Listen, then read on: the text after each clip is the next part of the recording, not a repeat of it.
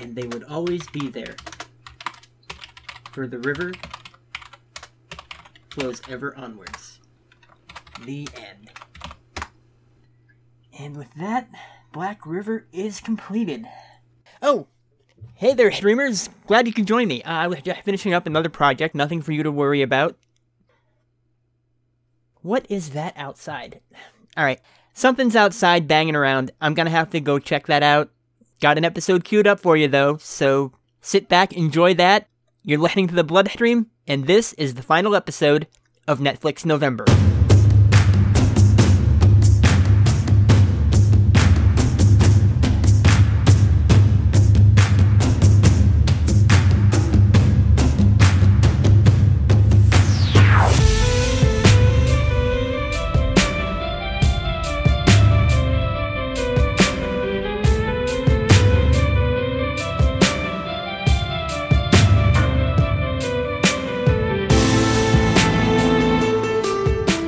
Welcome aboard, streamers! This is episode 18 of The Bloodstream, and this week I'm going to be talking about the movie Hush.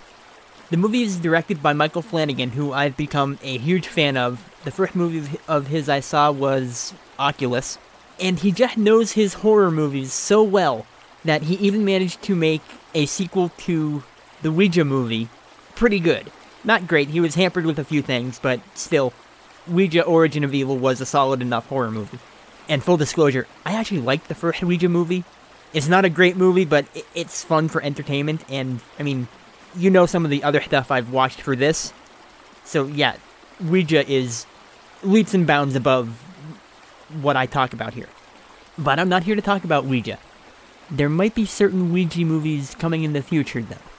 Hush is a movie about a home invasion, which is not new territory for horror movies, and is pretty much a go-to idea for a plot. It's generally something you can do on the cheap because you only need a couple people, maybe 4 or 5 at the most, to really tell the story. You set it all mostly in one location, and then you gotta sell it on the story and acting. All of which Michael Flanagan is really good at in all his movies.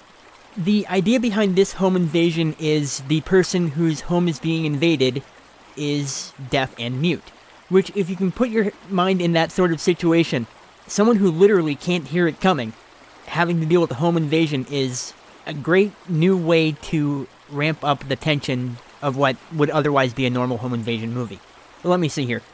The movie's about Maddie. She's a writer. She lives in the middle of nowhere, deep in the woods in the country. And everyone worries about her being so far removed from everyone because of her disability and if something goes wrong, and it's never good to isolate yourself like that. And I don't know, I'm sitting here, I'm a writer, I have a disability of my own, and I get a lot of people worried about me being so isolated and alone. I don't know, this movie doesn't seem at all relatable to me. Yeah, right. I am so glad I did not watch this movie in the dark. I would be freaking out, staring out the windows, turning lights on and everything. But that's enough of me setting up the movie. I'm gonna go jump to the trailer, and then I'll be right back.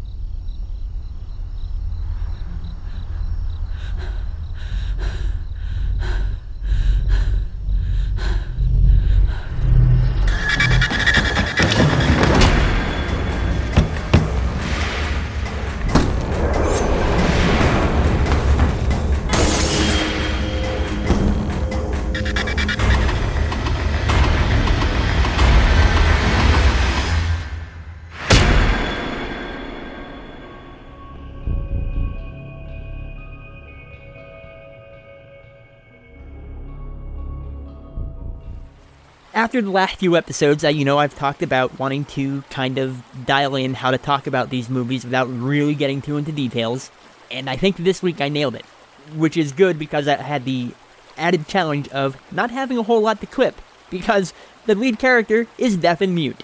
So there's not a whole lot of dialogue in this. In fact, there is only one single clip outside of the trailer in this entire episode. I honestly could have done without it, but figured I'd drop in something in the middle of the episode just to give everyone a break from listening to me for half an hour or however long this goes. One of the things I love about this movie right off the bat, I love the sound design. It's a natural and smart decision, if you have a character who's deaf, to use really good sound design, because you're going to set things up and have everything really crisp and sharp and really in your ears so you hear every single detail. And then when they get inside Maddie's head, they pull all the sound away, and it just makes that silence all the more palpable. It's a great bit of, not visual storytelling, obviously, oral storytelling, with your ears. It's a good way to clue you in that this character is deaf without using words. Maddie's just busy going about her day, getting breakfast ready, trying to do some writing, struggling with that. Her friend who lives down the road comes by to drop off one of her books and practice her sign language. So you get to meet someone else in the movie, and after they chat for a bit, she heads back off. Maddie unwinds for the night, and if not for her being deaf, she might have noticed Sarah running back up to the house in the middle of the night, banging on the door, and covered in blood. But any attempts to draw attention are cut short when she's shot in the back with an arrow, and this was another great moment where they pulled out the sound, and we just kind of watch it from Maddie's perspective. We see what's going on, but hear it from Maddie's perspective, and she's just completely oblivious to it. So great to have the horror right outside her door, and we see everything, but she hears nothing. The killer, in one of my all-time favorite horror masks since Michael Myers, and I would even argue that this mask is clearly inspired by that, just stands there and watches bemusedly as he slowly comes to the realization that this girl inside the house can't hear anything. I don't know how they did it, but they got a perfect smirk on this mask that works so well for the moment and is somehow expressive when just being completely motionless. That's a testament to the creation of the mask and the actor behind it, knowing how to use it. And the Hunter, as I'm going to nickname him for the rest of the review, he has so much fun with this. This could be one of the easiest kills he's ever done, but instead he decides to toy with her, as any good predator would be very tempted to do.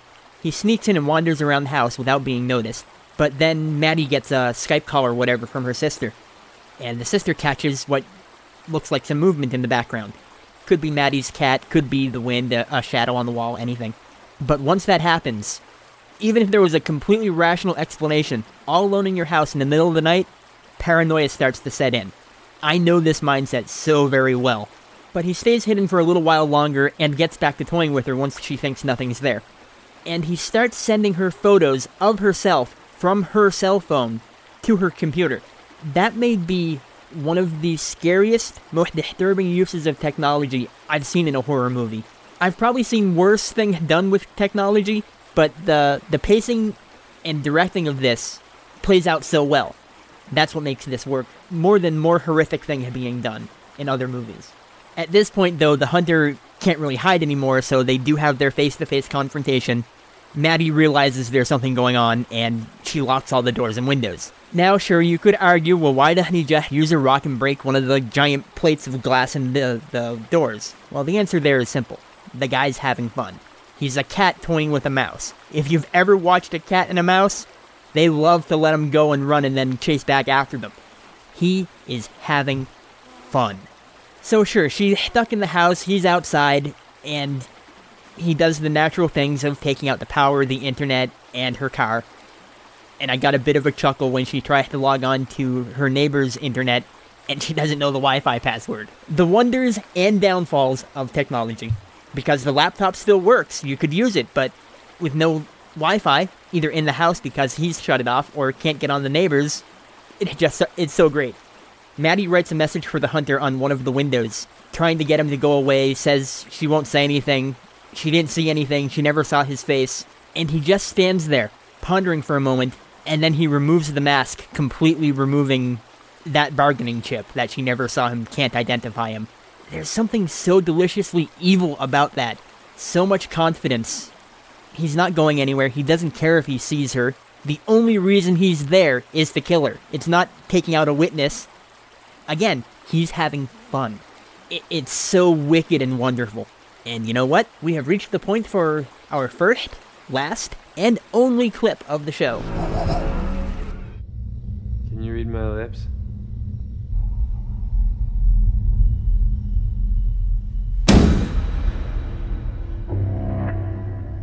Can you?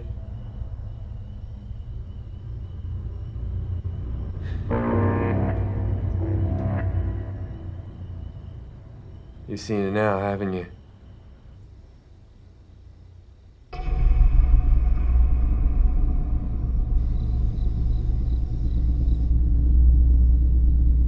Seriously, Maddie, maybe you could come back and live with me. You know, I worry about you. It's not good for anyone to be so alone, Squish.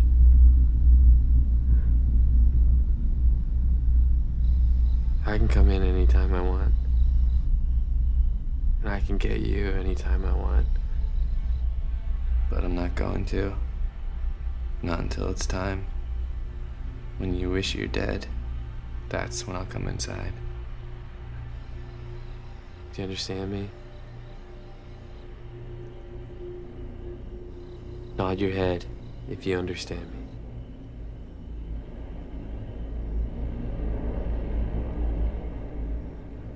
Good. Then we can have some fun. Enjoy it. At this point, we've got the whole setup done. We've had the confrontation between the two characters. This is pretty much the end of Act 1. And I am hooked. The tension is great. I can see a number of ways things could go from here, but I'm not really clear how it's all going to end. And if this movie can stick the landing, this will be a great movie. I have such high hopes because of the pedigree behind the creators. You do get a lot of the general home invasion stuff. I hate to go back to the phrase, but it's really a cat and mouse game. As, you know, she tries to escape, she tries to get help, but he's always there. But like I said, it's just done so well and so perfectly. It's well paced, and I don't think I ever had a moment of where I looked at the screen and went, "Oh, come on, you wouldn't do that," or "Why don't you do this?" Everything is well thought out and believable in such a way that this is the sort of situation I could imagine people going through. And in a surprising small touch, I like that first blood does go to Maddie when she gets him in the arm with a hatchet during one of her escape attempts. The movie does break up the back and forth at one point by having Sarah's boyfriend show up. He doesn't last long. And aside from that, you know, you generally know the plot of what this movie is. You don't know the details, you don't know exactly what each character does to each other, so I'm not going to get into that. But if you know home invasion movies, you generally know the idea of what goes on in the 80 minutes or so of the movie's runtime. And it all builds to a conclusion using a storytelling device that is pretty much unique to this movie. And I don't know if any other film could have pulled it off in such a way. And yes, I'm being vague because I don't want to reveal what happens. It really threw me off at first when it started happening, and I wish they had kind of dropped in a little bit more setup for it in the middle of the movie. They do talk about what they do at the start, and it just needed that one little breadcrumb somewhere in the middle to kind of connect the dots a little bit more. But they do set it up fairly at the start of the movie, and I do kind of get wanting to set that aside and just letting the audience forget about it. If you mention it in the middle of the movie, you kind of see the foreshadowing at that point. It really worked for me because I myself am a writer, and it's a bit of a writer's trick that they talked about. Not one I used myself, but I kind of get the idea. And possibly my favorite moment, which I do want to talk about ever so briefly. It's a little spoilery, but it doesn't really ruin the ending. If you want to check out now, you can skip ahead a couple minutes. When things are at their bleakest, and Maddie thinks there's no hope, and Maddie thinks she's going to die as the hunter is starting to get into the house, she runs to her laptop, which may not have Wi-Fi connection at this point, but is still a functioning computer, and she has her manuscript open. And she does something so smart and so out of a writer's brain. She sits down at her manuscript, writes down a description of the guy that's coming after her, and leaves a short, heartfelt message to her family saying she loved them, she died fighting, and, stuff like that.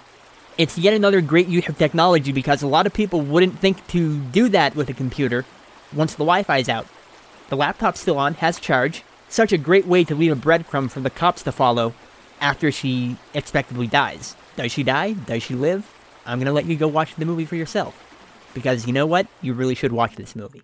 Once again, Michael Flanagan comes along and gives us a great adventure that it plays with established tropes, doesn't do a whole lot unique with what a home invasion movie is, but fills it with enough detail and skill that is unique to this story and characters that it makes one of the best home invasion movies I've seen.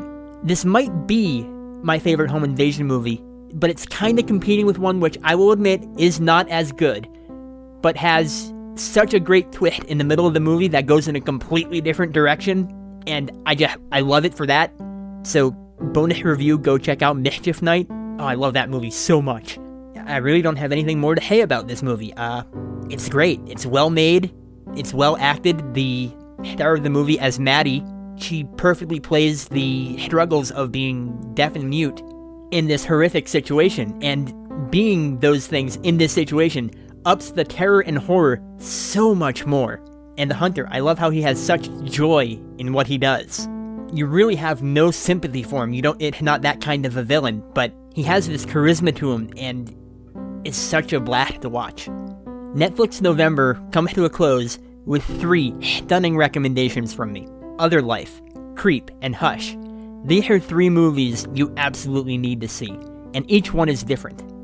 Next episode begins December, and I don't got any special gimmick planned. I got a Christmas movie lined up for the end of the month, but aside from that, it's gonna be back to normal with just the weird shit we go through. I'm gonna try to keep to this format. I'm still trying to get the balance between talking about a movie and not talking about a movie while still giving you clips and setting up jokes. I started dialing things in a little better with this episode, so I think I'm gonna go forward with being a little vaguer in this show, hopefully a little shorter. I hope you're liking the new format. If you like the more in-depth look at things, I do text reviews over at Triskaideka Files, where I do exactly that every fortnight or so, on every 1st, 13th, and 26th of the month. Although even those I'm finding ways to make them a little shorter, finally. But if you like the older format in the audio version, let me know. I have no problem going back to it. It's a little more work for me, but I don't mind.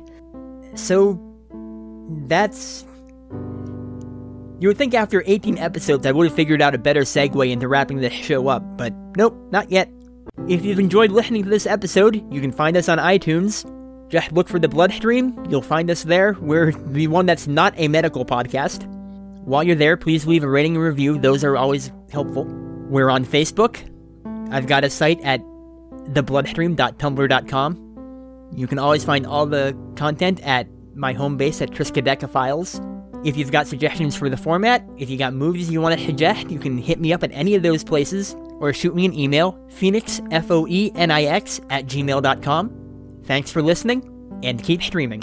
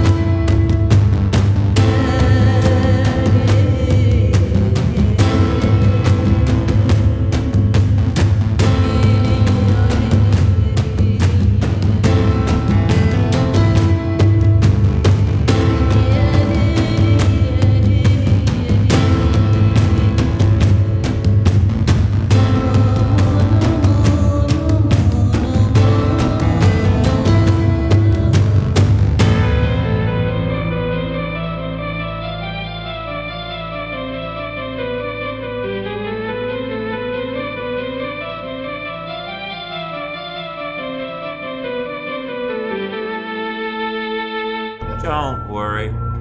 It'll only hurt a lot.